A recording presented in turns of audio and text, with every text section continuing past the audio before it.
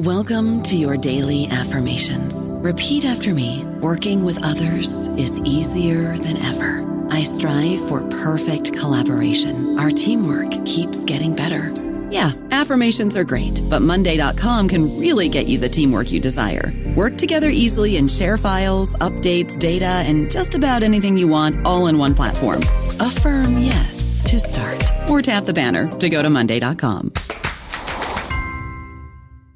Hello, everybody. This is Marshall Poe. I'm the editor of the New Books Network, and I'd like to tell you that we have a new and improved website. It has two new features that we think you'll love. One of them is a vastly improved search engine, so that when you type in keywords, you'll get a bunch of episodes really quick. The other is the ability to create a listener account, and in that listener account, you can save episodes for later listening, so you can create a kind of listening list. We think these features are neat, and we think you'll enjoy them. Please visit the site today.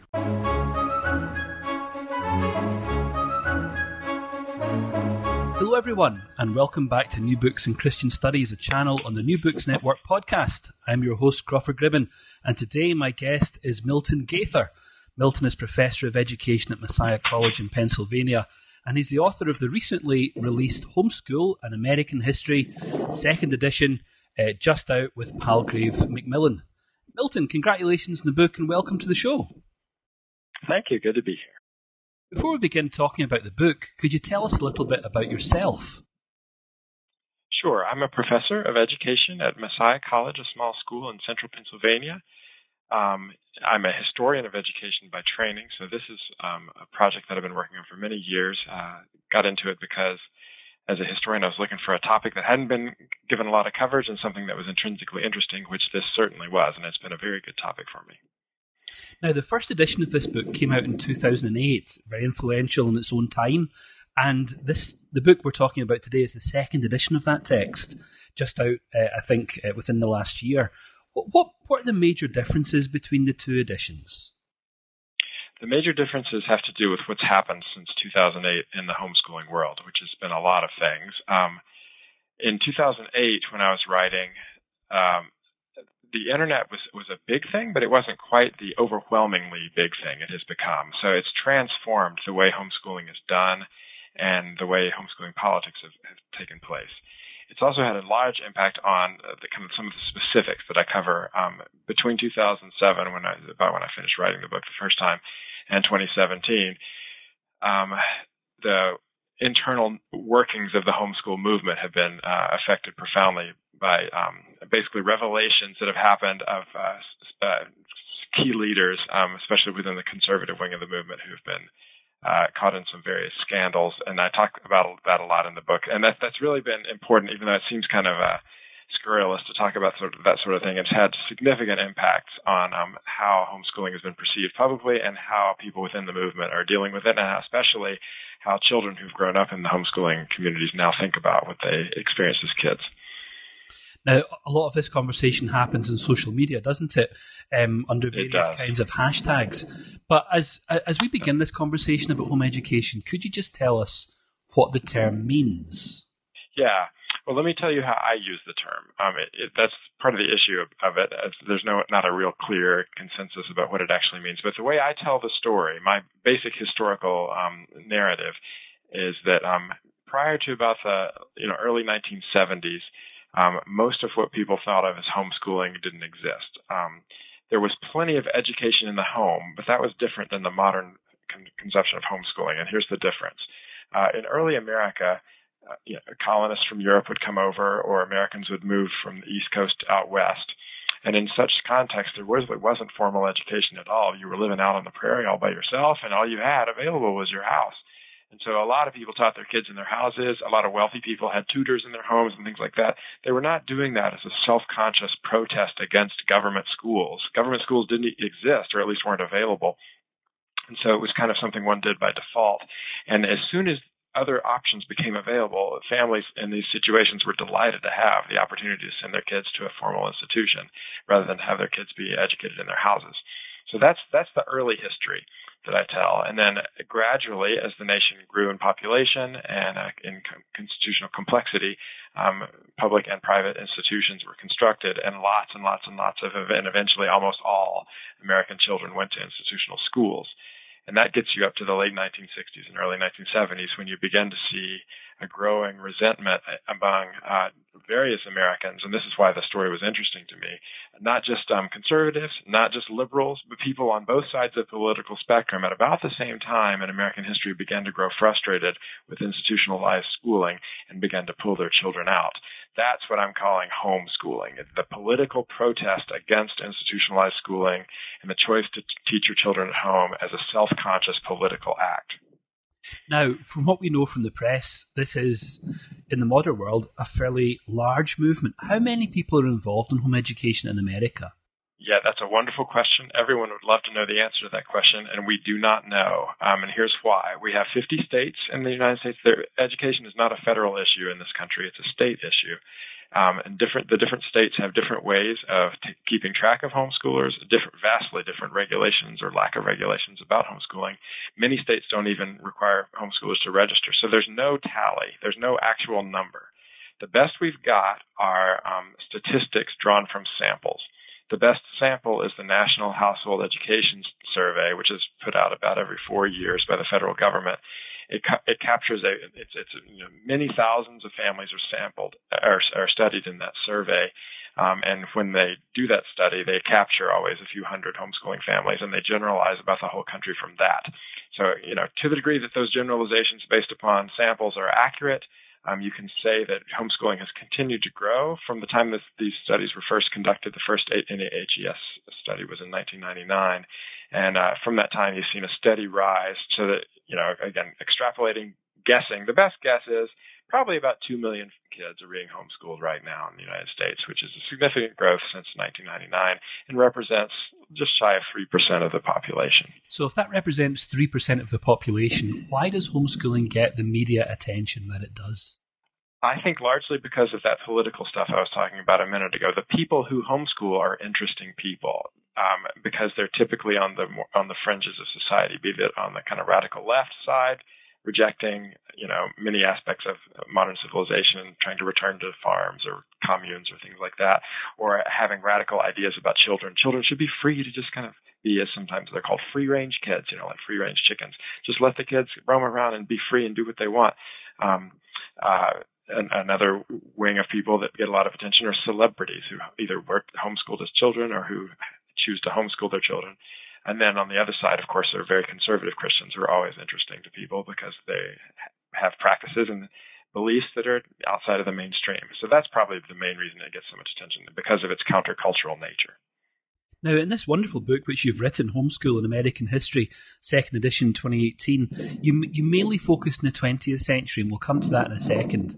But before we do, could you remind us about the origins of homeschooling, or perhaps the Genesis account or the origin myth of the modern homeschooling movement? Where does all of this come from in early America? Okay, in early America. So here we're talking about what I like to call home education or domestic education to make it distinct from what I was describing earlier as that political movement. And there, the origin is basically sheer pragmatics. I begin the book with an account of the Pilgrims who came over here.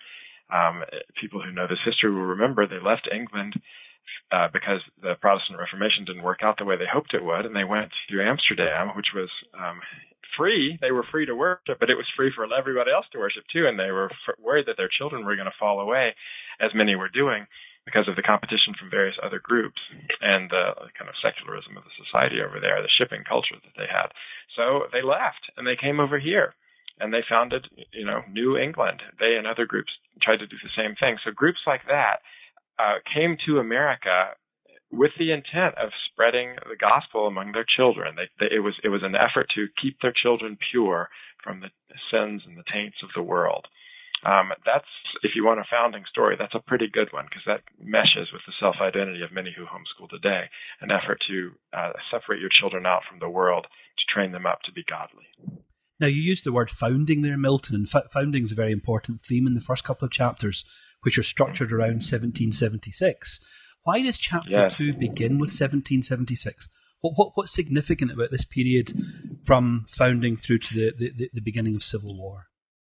Yeah, one of the themes I'm chasing in the first couple of chapters there is the very interesting transformation in American family life between the colonial period and the early national period. And what you see is many things, but one of the really important things is the shift in parental authority. In the colonial world, it was very clearly the father's role to be the educator, to be the moral paragon of the home and stuff like that. And that falls apart by the 18th century in America for lots of reasons. But to keep the story short here for this conversation, basically the woman emerges, the mother emerges as the solution to the problem of men just kind of shirking their duties and not going to church as much as they would and spending their lives on money and drink. And so the women become the paragons of virtue in the home and the kind of instrument of redemption, not only of the whole country, but also of their individual families. And those two go together. It's like, the famous line, the hand that rocks the cradle rules the world. It's that way of thinking. That the mother is going to create a holy commonwealth. And we need that holy commonwealth if we're going to have a good nation, because now we're a nation built not upon the authority of a church, but the consent of the governed. And those governed have to be morally responsible people. And who's going to get them there? The mothers. I don't know about you, but I'm very busy and I don't have a lot of time to cook. That's why I subscribe to Factor. Eating better is easy with Factor's delicious, ready-to-eat meals. Every fresh, never frozen meal is chef-crafted, dietitian approved, and ready to go in just 2 minutes. You'll have over 35 different options to choose from every week, including Calorie Smart, Protein Plus, and Keto. These are 2-minute meals. Factor meals are ready to eat and heat, so there's no prepping, cooking, or cleanup needed. They're flexible for your schedule. Get as much or as little as you need by choosing your meals every week. Factor is the perfect solution if you're looking for fast, premium options with no cooking required. Sign up and save. We've done the math, and this is important. Factor is less expensive than takeout, and every meal is dietitian approved to be nutritious and delicious. Head to factormeals.com/NBN50 and use code NBN50 to get 50% off. That's code NBN50 at factormeals.com/NBN50 to get 50% off. That's what I'm talking about in those first few chapters. In chapter 3, you talk about the eclipse of the fireside from 1865 through till about 1930 or thereabouts. Is there something going on there about the nationalisation of education, or suspicion, perhaps, of the kinds of views that might be inculcated within the home? Yeah, there's a lot going on there. Of course, those dates that you just mentioned, that's a huge sweeping period of history, right? So it's really hard, again, to make a quick generalization about it. But if I had to do that, what's happening in essence in America is prior to the time we're describing right now, most Americans lived in small, little, isolated, almost villages, where everything more or less that they needed. If readers or listeners ever used to see the old show Little House on the Prairie, that'll give you a little flavor of the kind of context we're talking about. Little small towns all over America. And then what happened in the 19th century is those towns were linked together, first by canals, then by railroads, and then by actual paved roads. So that what emerged was a vast network of trade and commerce between country and town. What emerged was capitalism. And capitalism transformed everybody. The farmers are no longer farming in a self-sufficient way, 40 acres and a mule, taking care of your family. They're growing cash crops to sell at the market to buy products. And that connects them to the cities. This cash crop farming produces much more available crop, which allows the cities to flourish because people in the cities need something to eat. So there's this interesting, basically I'm describing the modernization, the growing complexification of the country, and you see that reflected in the commercial sphere, and then of course also in the government that emerges to deal with that. A vastly increased population, needing much more government oversight, and part of that oversight emerges as public education. So that's when I talk about the eclipse of the fireside, what I mean there is children are learning what they need to learn, not around the family fire, but at a separate institution, tax supported. Now, you describe in the book this institutionalization of education through this period, and you show a number of states that become quite aware that their legislation has to reflect this as well. How does that play out at the end of the 19th, early 20th century?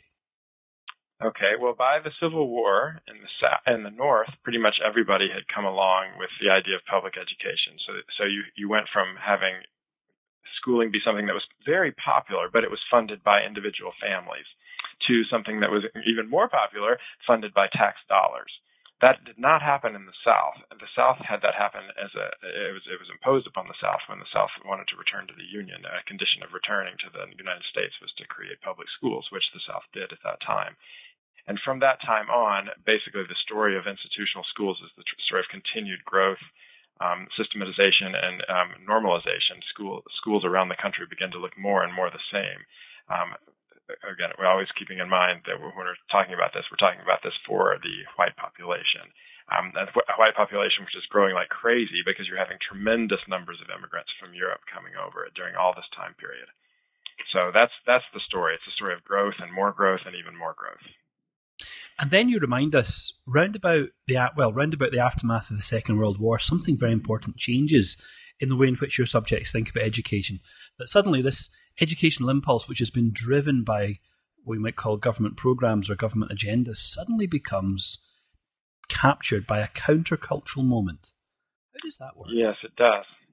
A lot of it has to do with the Cold War. It's very complicated. Lots and lots of historians have tried to figure this out. What happened in America?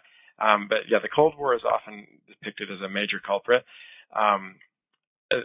The increasing education of women is a major factor. Suburbanization is a major factor as well, as people are moving out of the old ethnic ghettos of the cities in which many of these European immigrants I was talking about a minute ago, they were raised that way. The men go off to war, World War II. They come back on the GI Bill. Everybody knows the story, and they go to college, vastly increasing the number of people in America who go to college and universities. And they marry their sweetheart and they move out to the suburbs, which the suburbs are created by federal housing policy, making that whole way of life possible.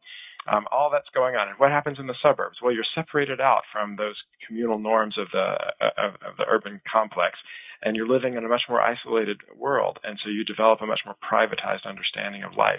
Life, think of like the old communal swimming pools in the cities versus the private pools in people's backyards in the suburbs. That kind of is a metaphor, I think, of what I'm talking about. So out in suburbia, you have easily cultivated a more individualistic, privatized vision of life than you saw earlier in the period. And the Cold War contributes to that, because what is the Soviet Union? It is collectivism. And if we're the opposite of that, what are we? We are individualism. So the kind of older model in public education fits that older model of the common good, everyone getting together, taxing themselves for the sake of the public, and everyone sending their kids to a single institution where everybody joins together in common. That starts to sound like communism to a lot of people after World War II. And one of the people who suspects that vision of social reality as communism is an individual called R.J. Rushdoony, upon whom you spend considerable time discussing and describing his thought. Who was Rushdoony, and why does he matter for this story of home education? Yeah, Rushdoony is very interesting. He's not nearly as well known as he ought to be, because he's been incredibly influential. He was a very conservative Calvinist, and what he did is he was able to popularize some theories that were current in some of the higher echelons of Calvinist orthodoxy. But he made them real, and he was able to find a constituency, and the constituency he found was these suburban housewives who donated, and he was able to make a good living and create a vast network of institutions, and people after him built upon them and made them bigger and bigger and bigger. And in the book, I tell the story of a lot of groups whose founders got their inspiration from Rushdoony, including the Rutherford Institute, the Homeschool Legal Defense Association, and many others. But anyway, Rushdoony kind of was the grand theorist who set the agenda. He didn't invent the phrase, but he popularized the term secular humanism and that way of thinking, that government school is by definition secular humanism. It's ungodly. It's not what the Bible says. And he has this elaborate theory of separate spheres, where God has ordained different spheres and to have different institutions govern them. And the sphere of governance of education is not the government. That's secular humanism. It's the church and it's the family. And so Rushdoony contributed lots of his time and energy to going around the country and trying to foster the development of independent private Christian schools and homeschooling. Now, it sounds like on both the right and left, as educational theorists or practitioners move towards home education, it seems that on both sides of the political spectrum, there's a strain of anti-Americanism, or at least skepticism about America and what America stands for, which is all the more remarkable given the context of the Cold War. Yeah, I'm hesitant to call it anti-Americanism. I would call it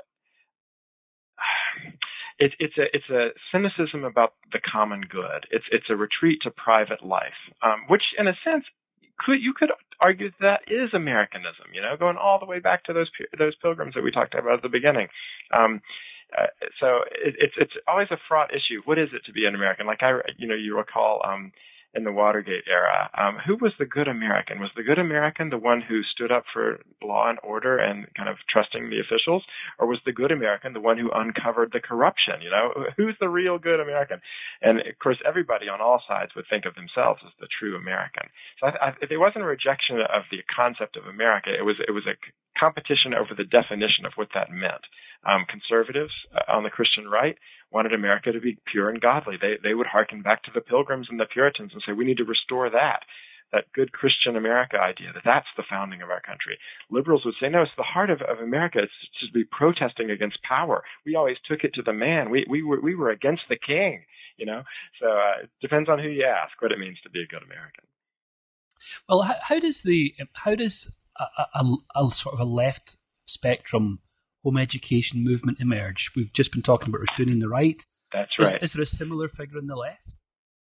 There are a few similar figures, and historically speaking, just by a few years, but historically speaking, it was on the left that it emerged first, and it came out of the radical critiques of leftists against government schooling, which they saw as part of the military-industrial complex, the kind of that 1960s critique. They felt that children were being standardized. They felt that the whole world was getting so constricted that there was overlay upon overlay. Big Brother is watching you, that way of thinking. They wanted to liberate children. And one of those figures who was interested in liberating children was a man named John Holt. And earlier in his career, he had been an advocate for free schools, which were private schools with very liberal pedagogy. And eventually he came to the conclusion that even free schools were insufficient. There's really no way to get kids to be free within the confines of an institution. So he kind of stumbled into home education. He didn't know that there was such a thing, but when he got there intellectually, he looked around and saw that there actually were a few families doing what he thought what ought to be done. So he became the first person to sort of network all these families together. He had significant funds from his own publications. He wrote a lot of successful books, and he gave and gave and gave of those funds to build the first infrastructure of homeschooling. He created the first Homeschoolers magazine. The term unschooling that is still thrown around these days originates with John Holt. So a lot of the people who take him as their inspiration, they're the sort, I mentioned the concept of free-range children earlier, that the concept of homeschooling as all about liberating children, not about inculcating them with conservative ideology. So we have Holt on the left, you might say, and Rushdoony on the right. Yes. 30 years later, 40 years later, where are these movements now? Yeah. So what happened after those founding fathers, if you will say, of the homeschooling movement, and I say that with a smirk because even though the men get all the credit for founding the movement, like 90 plus, 98, who know, high percentages of people who actually are the homeschoolers are the women. It is almost entirely a women's movement, just with a few male figures at the lead. But what happened is at first the people on the left and the people on the right worked together because they had a common enemy, and that common enemy was laws making what they were doing either illegal or no laws at all, so the people who were in charge of the school systems could do whatever they felt like it. So the left-wing homeschoolers and right-wing homeschoolers combined forces and worked across the country successfully in the early 1980s to get law after law after law passed or changed or overturned by court cases or what have you, to make the practice much more clearly legal and easy to do. By the mid-1980s, that approach had been mostly successful, but at that very time, John Holt died. Rushdoony was getting older and not being so contributing as much. Another man we haven't mentioned, Raymond Moore, was getting older as well, and a new generation was emerging, a generation of baby boomers, and they were more solidly on the Christian right side, and they pretty much took over the movement, at least in its public face. And one reason they were able to do so is because, frankly, the conservative Christians have a better ideology for home education than the liberals do, largely because conservative Christianity likes the idea of having a woman stay at home, whereas liberals don't necessarily have that idea. So liberal homeschoolers, there have always been fewer of them, and they tend to not homeschool for the duration the way a lot of conservative Christians do. So because of all of this, by the mid-1980s, late 1980s, conservatives are largely in charge of the movement, and they drive it until the internet takes over and kind of break the monopoly that conservative Christians, largely through the Homeschool Legal Defense Association, held on the movement. Having said all that, the final thing I'll say about this is we've seen a continual progression, even up to the present day, of looser and looser and looser regulations because homeschoolers have been very, very effective in their local state houses lobbying for their agenda, which is basically to get government out of their hair so they can do what they want. How does home education look at the moment in terms of its future prospects? Yeah, well, I mentioned briefly the difference between my older edition and the newer one is some of the scandals that happened around 2012 to 2014. So there's been a little bit of self-reflection. Homeschooling has been around long enough now. A whole generation of young people have grown up, and now they're adults themselves, and several of them have had, some are very positive about what they experienced, but a lot of them have been negative. And so there's been some critiques from within the movement having emerged by the children saying, we need to be more regulated more because there's rampant abuse or whatever. So there's a little bit of self-doubt in the movement right now. It also seems it's hard to know. Like I said earlier, we don't have numbers, but it seems like we've kind of plateaued.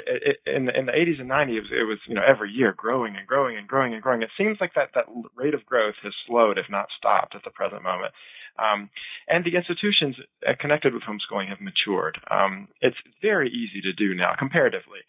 It's not hard at all to get on the internet and find a group of other like-minded people right in your area and plug in and start homeschooling. It's so much easier than it used to be.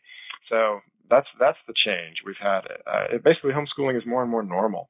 And another thing I want to throw in about that, and this is a major theme towards the end of the book that I talk about, is that as homeschooling has emerged as a popular option, it's been co-opted increasingly by public education itself, so that lots of kids now are homeschooled through a public school because they do it online in their houses, through charter schools or what have you. Lots and lots and lots of kids are doing that, and that will probably continue and grow. So, Milton, if we want to find out more about home education, we can read your fine new book, second edition, Homeschool in American History, but we can also visit a couple of websites that you maintain. That's right. Myself and another scholar named Rob Kunzman, who wrote a wonderful book called Write These Laws on Your Children, a sociological study of Christian homeschooling. Several years ago, the two of us created an international organization with several other scholars from other countries.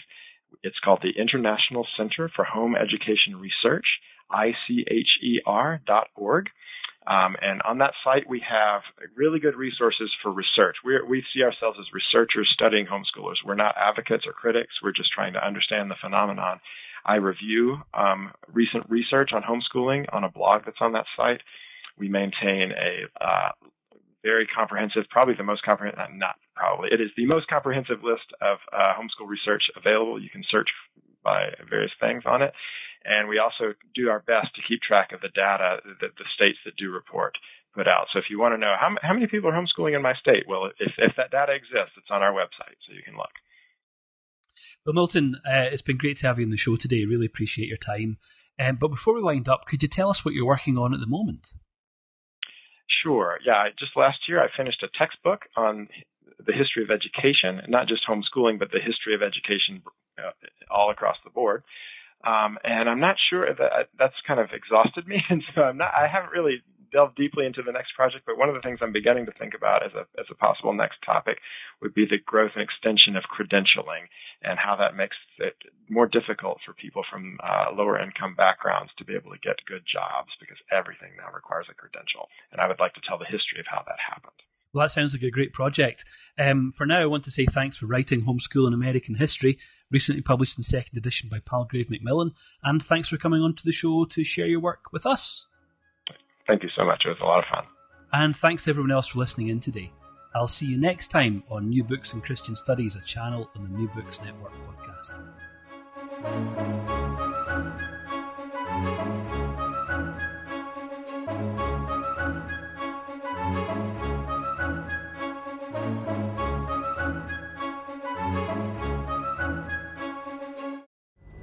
Pulling up to Mickey D's just for drinks? Oh yeah, that's me. Nothing extra, just perfection and a straw. Coming in hot for the coldest cups on the block. Because there are drinks. Then there are drinks from McDonald's. Mix things up with any size lemonade or sweet tea for $1.49. Perfect with our classic fries. Price and participation may vary. Cannot be combined with any other offer. Ba-da-ba-ba-ba.